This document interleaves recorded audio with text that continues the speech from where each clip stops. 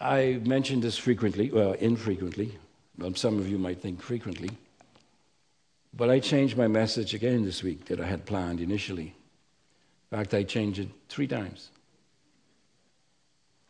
I was going to begin a series on the need for godly men as leaders in our assembly. That has come up because, when we had the focus on ministries, everybody who came up, we asked what the need was. Remember that? And what was the answer? Men. And so I thought it might be a good time for us to discuss it. And also, we'll be replacing 4 deacons by the end of the year. And as you know, we normally speak about the qualifications and so on during that time. So that was my intention today. But then 13 of our men are missing today. They are in Eleuthera at Camp Bahamas. And so I thought about that as well. But then I started to read the newspapers about people who, because of fear in their hearts concerning the economic situation, they're depressed. Several of them have committed suicide. And then I opened the papers again and I read concerning the situation by Dr. Allen. And again, his focus on men. And so I decided maybe I should speak along those lines, how we should, as believers, face tough times. So I started to work on a passage, but as I went through the passage, God, and I hope it was God, you'll be the one to determine that, led me to another passage of Scripture. And that's the passage that I will talk to you about this morning. And I say that because there's a real struggle this week for me. I don't want sympathy now. I just want money. But as this thing started to come on me, it was very difficult to really work. Really it was. Especially yesterday and last night. It was a difficult time. But God used this text of Scripture to bless my own soul. And I just thank God that I was sensitive to His leading for that, because I needed it perhaps more than anyone else. I've entitled my message, as you see, I hope, Tough Times, Rejoice. Now that's a message that those who don't know Christ or have no idea what the Bible teaches is ridiculous. They look at it as being crazy. Why should I rejoice when things get tough? Well, I believe that when things get tough, that's the time for believers to be able to really stand out from the rest of the crowd.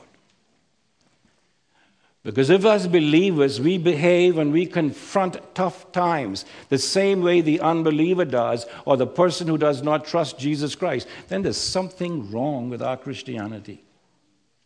And so I want us to look at this passage today as a means of helping and encouraging us to be ready to minister to others when things get tough.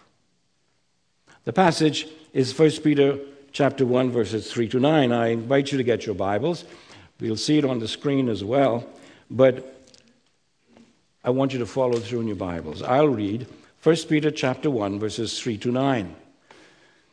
Blessed be the God and Father of our Lord Jesus Christ, who, according to His great mercy, has caused us to be born again to a living hope through the resurrection of Jesus Christ from the dead, to obtain an inheritance which is imperishable and undefiled and will not fade away, reserved in heaven for you. You who are protected by the power of God through faith for salvation, ready to be revealed in the last time. In this you greatly rejoice, even though now, for a little while, if necessary, you have been distressed by various trials. That's the tough times.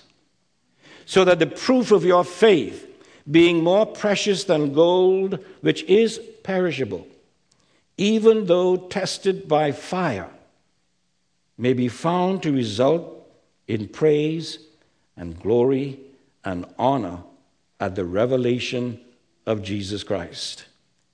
And though you have not seen him, you love him. And though you do not see him now, but believe in him, you greatly rejoice with joy inexpressible and full of glory, obtaining as the outcome of your faith the salvation of your souls. Isn't that a magnificent passage? Fantastic. We're going to begin by looking at verses 3 and 5, where Paul tells us that we should praise God for our inheritance. Now, these fantastic verses tell us that we should praise God for the eternal salvation, the secure salvation that he has given us through faith in Jesus Christ. The apostle says that we should praise God for several reasons. The first thing he says that we should praise God for is that he is great in mercy. Do you agree with that? Sure. God is great in mercy. Which of us would deny this truth? We are all saved because God is great in handing out mercy. In handing out mercy. If that were not true, none of us would be here. When you say we are saved by grace through faith, that is true. Thank God for that. But you see, grace is God giving us what we cannot earn. Mercy is God not giving us what we deserve. Did you get that? Grace is God giving us what we cannot earn. Mercy is God not giving us what we deserve. And all of us deserve to be separated from God. All of us. But through the death of his Son on the cross, reconciliation is made possible. And he even gives us the faith to place in his Son, Jesus Christ, so that we could be reconciled to God. God is great in mercy. My friends, have you experienced the mercy of God in your life? Have you placed faith in Jesus Christ? I get up, I read the papers, I see on news people who are being jailed for drugs. And I say, but for the grace and mercy of God, there goes Alan Lee. Gambling is a big thing today. People are addicted to gambling. Whenever I read or hear about that, I say, but for the grace and mercy of God, there goes Alan Lee. God is grace and mercy. Thank him for it every day of your life. But secondly, Peter also tells us that we should thank God because he caused us to be born again to a living hope. A living hope. That's what it's called. Later on in verse 23 of this chapter, Paul says it's a living hope because it is grounded in the living Word of God. Our hope is living because it is grounding in the Word of God, and the Word of God is quick, it's alive, and powerful, sharper than any two-edged sword. Our hope is living because it is based on the living Word of God. It was made possible by the living Son of God who arose from the dead. Our Savior is not a dead Savior. Our Savior is not on the cross. If he was still on the cross, he would not be our Savior. He's alive. Amen. And our hope is in a living Christ, not in a dead or even a dying Christ. Our hope is a living hope. Warren Wiersbe, a writer I love to read, says this about this section, and I quote, "A living hope is one that has life in it and therefore can give life to us. Because it has life, it grows and becomes greater and more beautiful as time goes on." I love that. More beautiful as time goes on. Time destroys most hopes. They fade and then they die. But the passing of time only makes a Christian's hope that much more glorious. End of hope. End of quote, not end of hope. That's beautiful. Our hope is a living hope. That's why we could rejoice no matter how tough things get. We could rejoice. Why? Because our hope is a living hope. It's based on the living Word. It's based on a living Jesus Christ. We should thank God for the living hope. Amen? But thirdly, Peter says, we should also thank God because he raised Jesus Christ from the dead. He raised him from the dead. Our hope is alive and living because it is grounded and founded upon a living Savior, not a dead one. He is alive in us now. Do you believe that? He is alive in us no matter how tough things get. He is still alive and he is in us. Now, as we shall see as we go on here, he is our living hope of glory. The hope and the glory goes together. It's a glory we share now, and it's a glory we look forward to sharing even in a greater and a more glorious way in the future. He has given us a taste of the glory to come by having the living Christ dwell within us. Do you get that? If you are a believer in Christ, he lives within you. Did you get that? He lives within you. He's a living Savior. Why should we fear when we have the living Christ living within us? He has given us a spirit, not of fear, but of love. And we're going to see that as we go on. But not only does Peter says we should thank him for his great mercy, and because he has caused us to be born again to a living hope, and because he raised Jesus Christ from the dead. But we should thank him also because he has promised us an eternal, secure inheritance. An eternal, secure inheritance. You know what is causing many people's hearts to fail them today? It's the money they have in their investments. They don't know if they're going to have it tomorrow. In fact, one of my relatives came to me yesterday and he says, Alan, I've just lost all of my pension. And people are fearing that.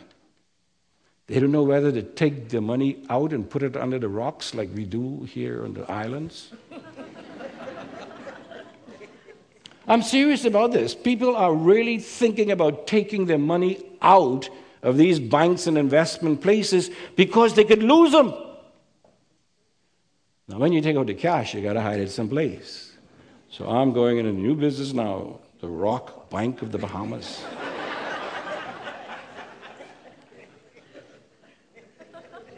But it's their investments and their inheritance now. Some people have written their wills for their children and their wives and so on, all based on what they have put away. It could be gone tomorrow. Peter says, for the believer in Jesus Christ, God has promised us an eternal, secure inheritance. Nothing can touch it. No matter how bad things get, it cannot touch the bank of heaven. Remember now, our living hope is our eternal, secure inheritance. Peter says it's imperishable, which means that nothing can ruin it. It can't die. It can't rust away. He says it's undefiled, which means it cannot be stained or cheapened in any way. You're not going to lose any of your interest in this inheritance. No matter what happened to the stock market, you're not going to lose anything at all. It will not fade away, which means it will never grow old because it is eternal. It cannot wear out, this inheritance of ours, nor can it disappoint us in any way. My relative is disappointed. gone. But not this inheritance that God has promised us. We share in the inheritance of Jesus Christ. What belongs to him belongs to the believer in Christ. Listen to what Paul says in Romans 8:16. The Spirit himself, this is the Holy Spirit of the triune God, the Spirit himself testifies with our spirit that we are the children of God. And if children, is also. Is of God, now notice now, and fellow is with Christ. You get that? What belongs to God belongs to us. What belongs to Christ belongs to us. You said, man, you're talking foolishness. No, that's what Paul says. That's what the Word of God says. We share in the inheritance of the triune God. But now notice what he says. If children, is also is of God, and fellow is with Christ, if indeed we suffer with him, so that we may also be glorified with him. I want you to see how he's connected our inheritance to suffering. Now, we don't like that one. We like to hear about this secure inheritance in the bank of heaven. But you know something? It's tied to suffering. For I consider that the sufferings of this present time are not worthy to be compared with the glory that has to be revealed in us. The Apostle Peter contrasts the sufferings we might have to undergo, the tough times we might have to undergo here on earth, with the glories that await us when we inherit what belongs to us in God and in Jesus Christ. And what he's saying is, there ain't no comparison. But what he's going to teach us, it's necessary to go through tough times. They go together. And you see, we don't like that part of it, do we? I didn't hear anybody say amen on that one for the sufferings. I want you to notice, though, how the Word of God presents sufferings and future glory together, how they are contrasted. Peter will explain why this is so as we go along. But right now I want to say to you that we can say with David in Psalm 16, verses 5 and 6, the Lord is the portion of my inheritance and my cup. Did you get that? Not money, not wealth, not possessions, but the Lord is the portion of my inheritance. It's a person, not someone else, not anything else, that is our inheritance secured in glory. It's a person. The Lord is the portion of my inheritance and my cup. You support my lot. The lines have fallen to me in pleasant places. Indeed, my heritage is beautiful to me. Oh, that's beautiful. The psalmist says, because my heritage is God, my inheritance is beautiful to me. Is your inheritance beautiful to you? Do you thank God for it every day? The fact that God himself is our inheritance? And that's true no matter how tough things get. Remember what the Lord said to Aaron. In Numbers 18, verse 20, he says, you shall have no inheritance in their land. He's talking about the land of the Philistines. You shall have no inheritance in their land, nor own any portion among them. Now notice what he says. This is God talking to Aaron about the promised land. You know, sons of Aaron, the priests, they had no portion of that land. But now listen to what he says is their inheritance. I am your portion.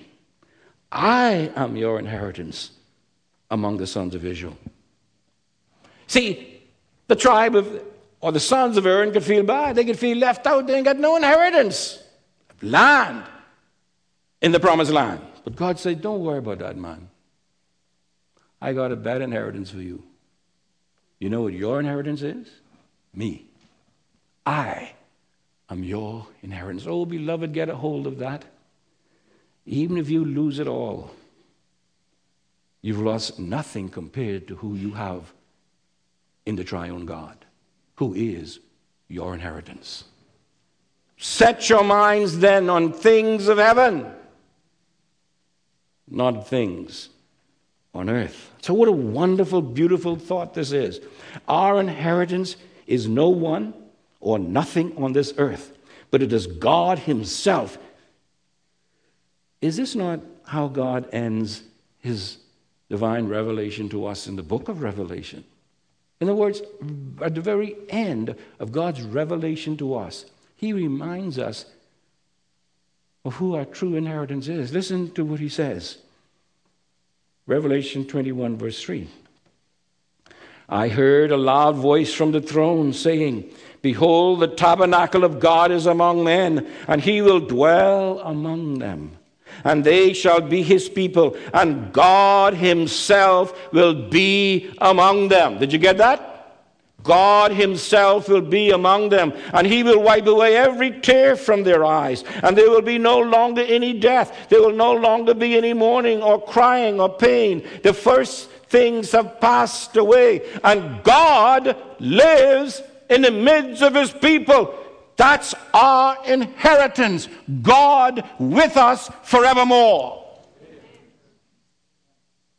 No matter how tough things get, that is still true.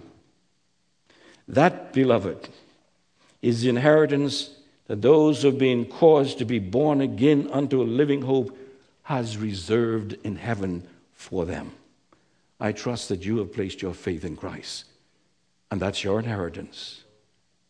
If you haven't, your inheritance is quite different. And my heart goes out to anyone here without Christ today, that rather than looking forward to an inheritance of wrath away from God in the lake of fire forever, you look forward to inheritance with him forever.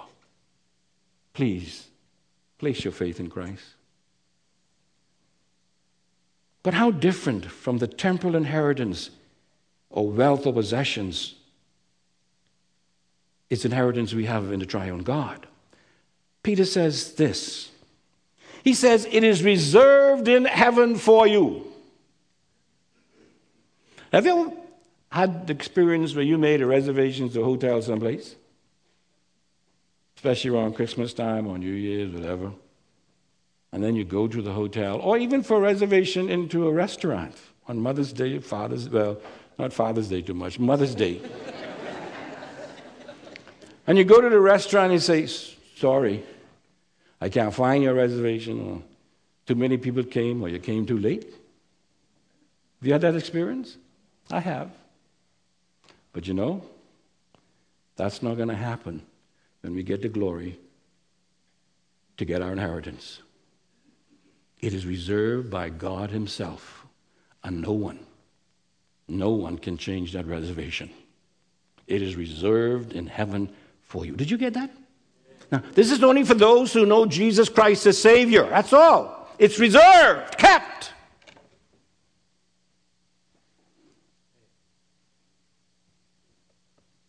God himself is keeping that reservation secure for us.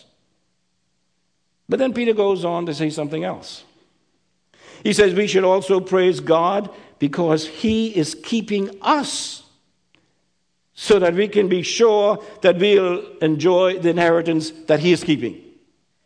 We have double security. He's keeping our inheritance, and he's keeping us safe so we can get that insurance that he is keeping safe. Notice, verse 5 says, we are protected by the power of God, not of government. Federal government in the United States, not government. We're not protected by any insurance from any source. We are protected by the power of God through faith for salvation ready to be revealed. I love that. Ready to be revealed It's almost as though he's standing at the gate saying, come on, come, get it. Ready to be revealed in the last time. Now listen carefully to this, folks. Remember, I'm trying, with God's help, to prepare you for tough times, so that you could be in a position to help those who do not have Christ. And you can only do so if you really know what you have when you have Christ. Listen to this now. Our making it into heaven to receive our glorious inheritance does not depend upon us. It depends upon God. In fact, Peter says it depends upon the powerful God, the omnipotent God. He's keeping it with his mighty power. He's keeping our inheritance safe, and he's keeping us safe. Do you want more security than that? No matter how bad the financial times might get, we don't have to worry. Because God is keeping us as well as our inheritance secure. Look at the word in your Bible. You see, it says protected. You are kept or protected. Some versions put it different. That word, the protected, is a military term. In other words, it comes out of the army setting. It has the idea of warriors guarding a fortress with all of their gear on. It has the idea of a soldier guarding a prisoner with all of his weapons on. That's the word that is used here when he says that we are kept by the power of God. It's a picture of God standing guard not only over our inheritance but over us, fully arrayed in all of his armor, to take on anyone who tries to take us from him or to take our inheritance away from us. God is guarding us. He is securing us. He is protecting us. And he is a powerful God. What a beautiful picture this is. Man, if I wasn't sick today, I could really shout.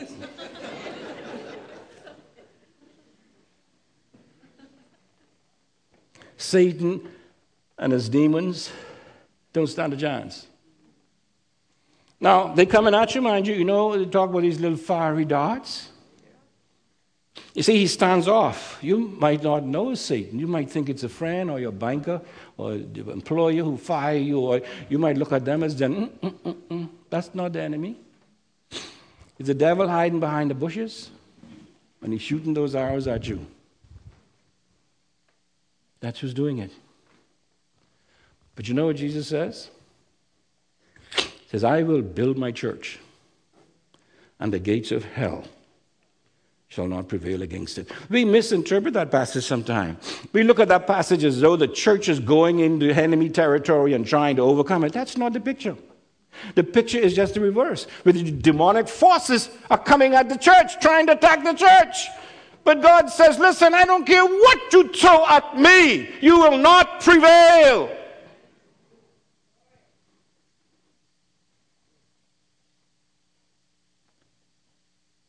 But one of the beautiful truths of this is that we are guarded for glory. In other words, God has set ahead for us in this blessed hope glory. He's going to call it the hope of glory. It's a glorious hope. The only thing that the Christian can look for is glory. Glory. Glory. And God himself is keeping us, guarding us, securing us for glory. Now, if that don't make you shout amen, I don't know what can. Even Diane can say amen. Diane, can you say amen? Yeah, she say amen.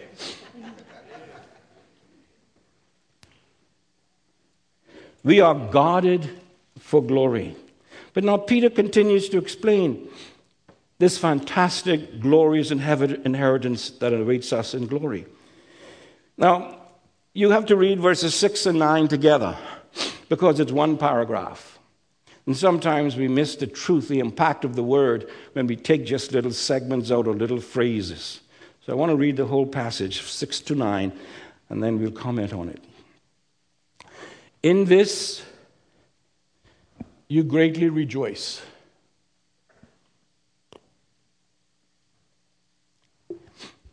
My pipes are getting a little hot. In this you greatly rejoice, even though now for a little while, if necessary, you have been distressed by various trials. Bahamians are distressed today, depressed. If necessary, you have been distressed by various trials, so that the proof of your faith, being more precious than gold, which is perishable, even though tested by fire, may be found to result in praise and glory and honor at the revelation of Jesus Christ. And though you have not seen him, you love him.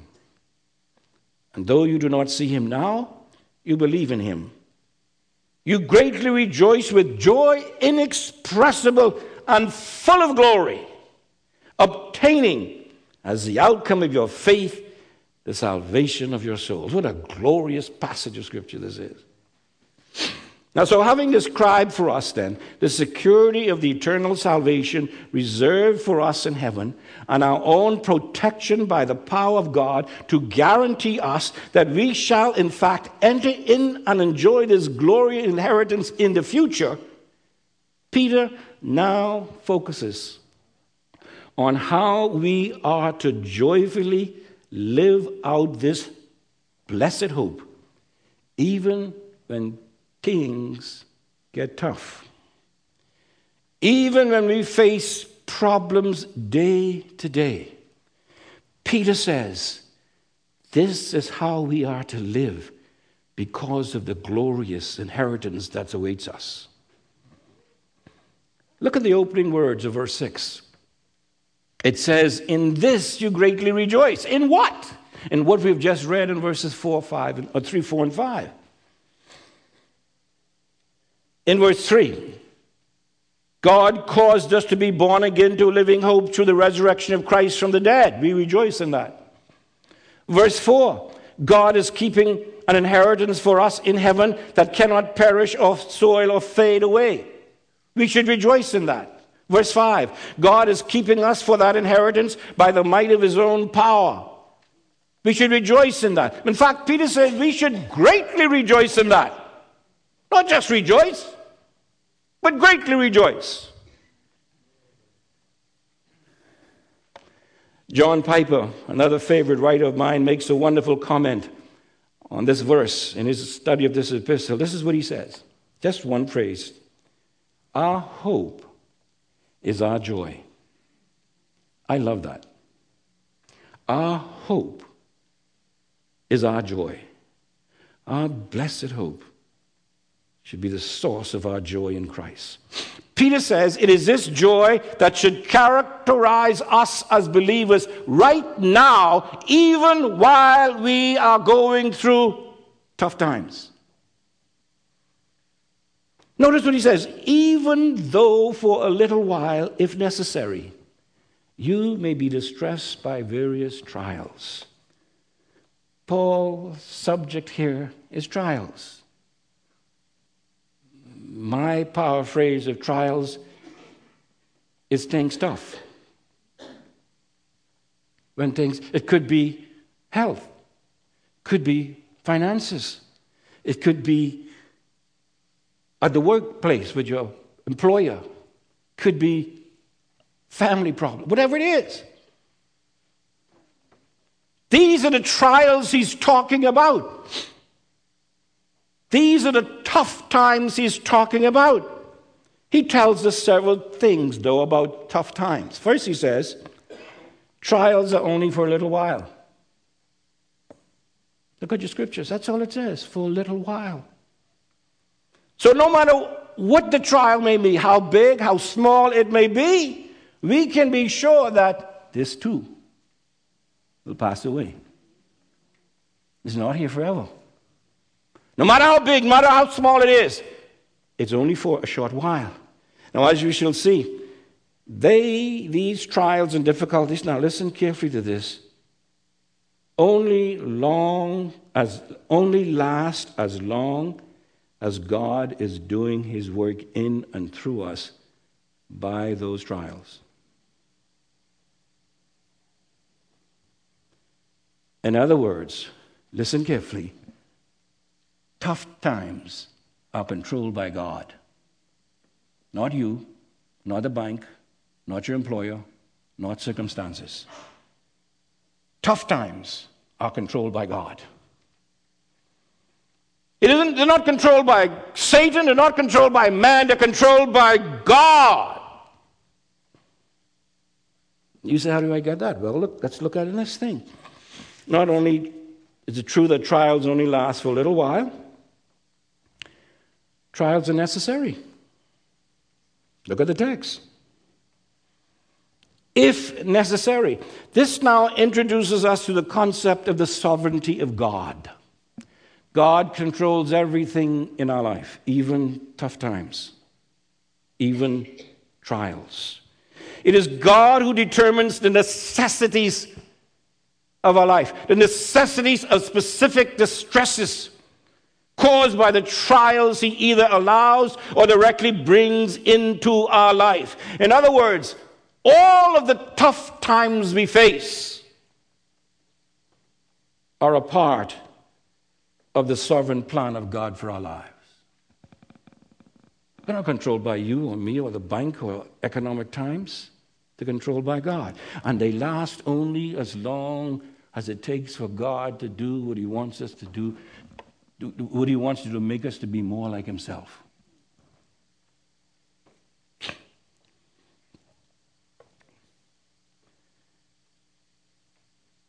Peter is saying that God causes us to be born again to the living hope through the power of the resurrected life of Jesus Christ.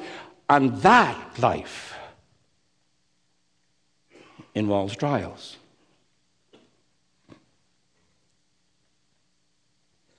God is the one who either brings things directly or indirectly. And I have so many biblical examples of that. Paul, for once. Satan came at Paul. God used the same thing Satan was trying to destroy Paul to cause him to glorify God. And Paul prayed again and again, take it away. God says, no, I got a better plan for you. You could glorify me better by going through this time of problems than me taking it away from you. Paul learned that and he thanked God for that. But Peter is teaching us that God is as much involved with our everyday lives as he is in causing us to experience his regeneration power in the first place. God does not only cause us to be born again, but he also causes us to go through tough times.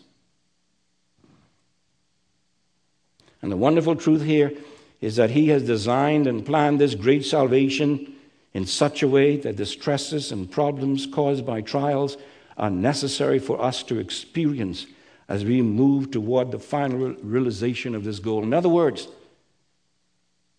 before we can get the crown, we've got to go way of the cross. That's the way it's set up. If you don't like it, you don't like the very core of what the Christian life is all about.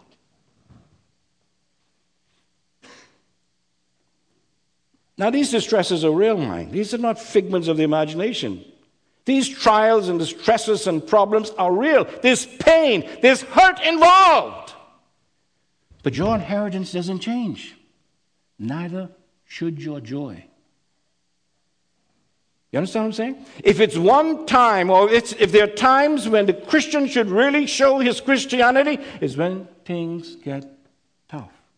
But if we are going to fold up and holler and shout and cry the same way the person who does not have Christ respond to trials, then what good is our Christianity? Peter says the knowledge of this necessity for these things should cause us not only to rejoice, but to do so greatly. I just lost all.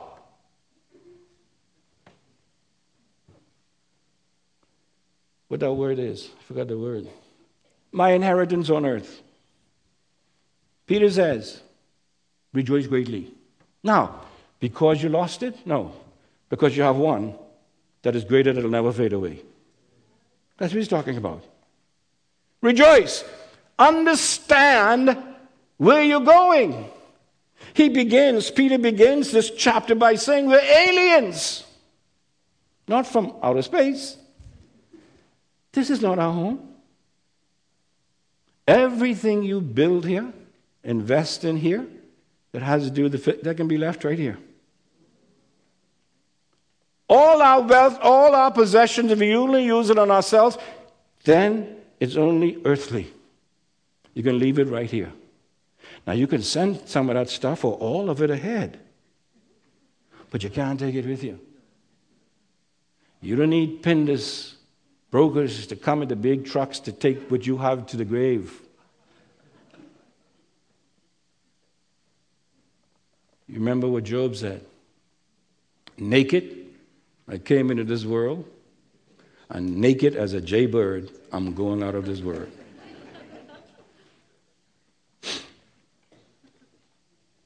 Now, the phrase it says, you notice what it says, if need be? This indicates that there are special times when God knows that we need to go through trials.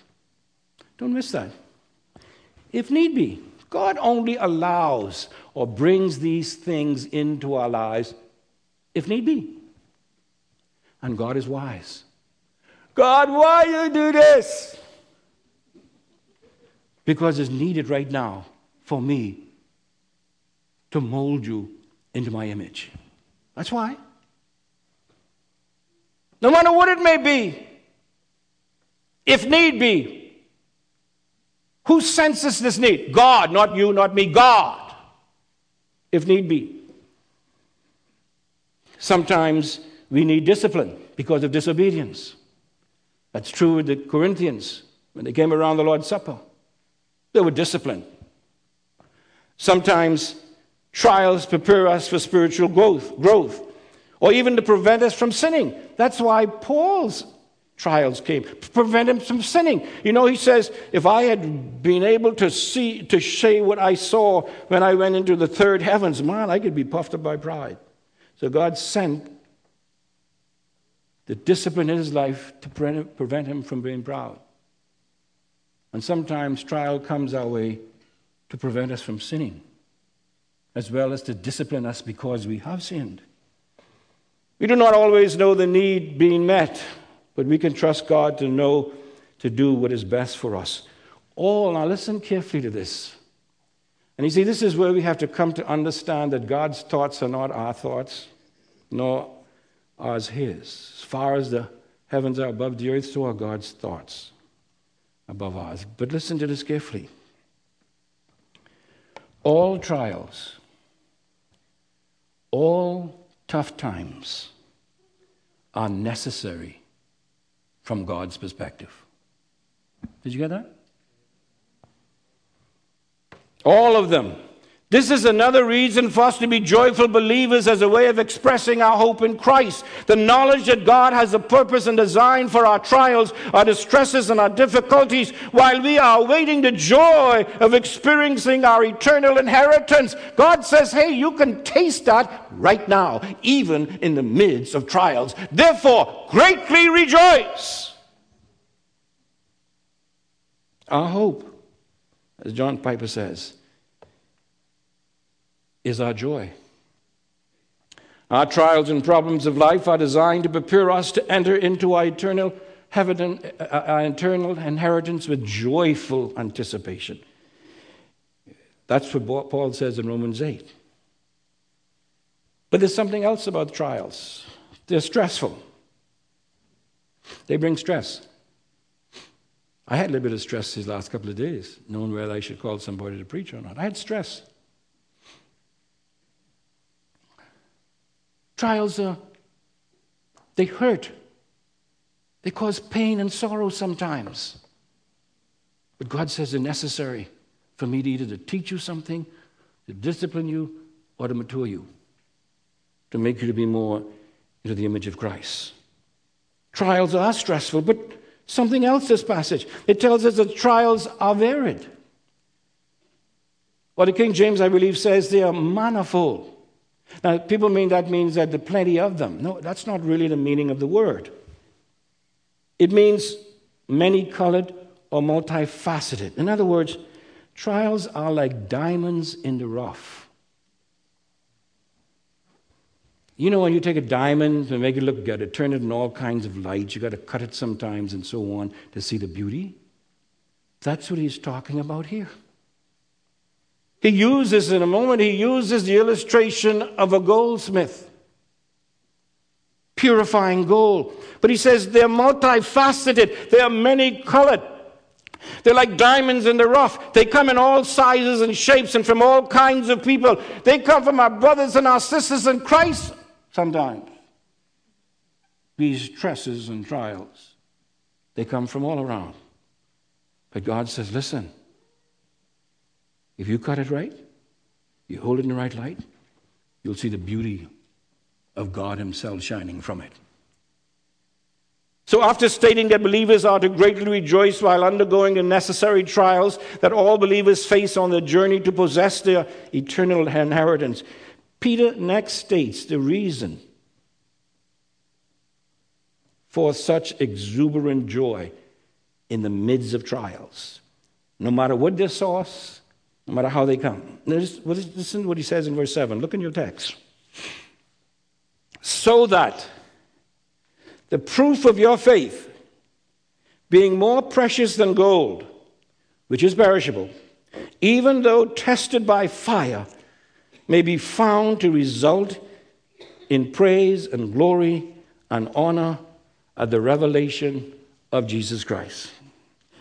Beloved, look at that text very good. This is God speaking to you. Now, I said, look at the text, not at your watch. Because I'm going to go through this text. I'm going to finish it. I struggled with this. And I'm not going to stop it short. But look at the text. He is saying that the pain, the distresses and problems we encounter in the fire that God uses to purify our imperishable faith, so that when the entire process is completed, our joyful reception of trials now will result in praise and glory and honor at the revelation of Jesus Christ then. He says, when we are able to glory in the midst of trials and to see the glory that we have in Christ awaiting for us, when we do see him, it's all going to result in praise and glory and honor at the appearance of Jesus Christ. Man, this is a magnificent story. What a fantastic revelation this is. Pains, trials, distresses, they are all God's way for the purifying of our faith, removing all of the impurities and shortcomings that prevent us from experiencing the fullness of the glorious, precious salvation we have in Jesus Christ.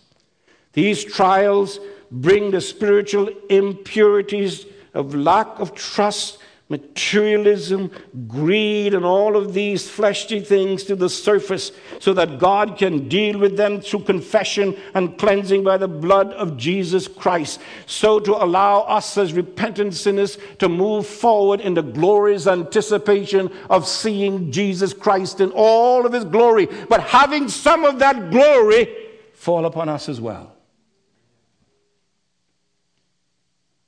And that's glorious, isn't it? These trials also used by the Holy Spirit, he uses to validate the authenticity of our faith. This is why I believe, really, the more severe trials you see someone go through and they are responding to it in a way that glorifies Christ, I know that God has his hand upon that person for a special reason. So I don't feel sorry for him. Well, you say, you hard-hearted, eh? Going through all that pain, all that suffering. No, I have a heart for them, but I look behind that. And I see that God has a greater purpose for that. And he is laying his hand on that person because he knows he can trust him. Remember Job? He says, what did he say? He says something that, even though he slay me, yet will I trust him. And then he says, I will come out like pure gold. See, that's it. Some people say that the goldsmith doesn't take that gold out of that fire till he could see his face in it. Carry that over to us. Trials, disappointments, going through the fire of trials. God is looking in the midst of that fire to see if he could see his face in you in the midst of those trials.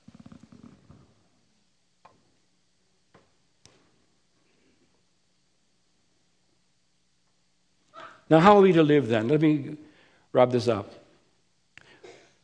Peter gives us several things we should do while we're facing trials, if we're going to face them like Christians who have this glorious inheritance, and so that we will be in a position to minister to those who go through times of stress and trials, whose hearts are failing them because of fear and what is coming upon the face of the earth. Peter's telling us what we can do to be able to minister to people like that. First of all, he tells us, and we're down to verses 8 and 9 now, he tells us we should love Christ intimately. He says, though you have not seen him, you love him. What is he saying? In the midst of trials, love Christ intimately. In other words, if there is a time that we should develop our intimacy with Jesus Christ, it's when things get tough. Don't run away from him. Don't hide from him. Draw near to him. Love him intimately. This means that we are to use times of stress in our lives to develop an even more intimate relationship with our Savior. Don't run away from him. Why are you causing this to happen to me? Draw near. But secondly, we must trust Christ completely, though he's not present, though we don't see him. Peter says, and though you do not see him now, but believe in him. That means trust him.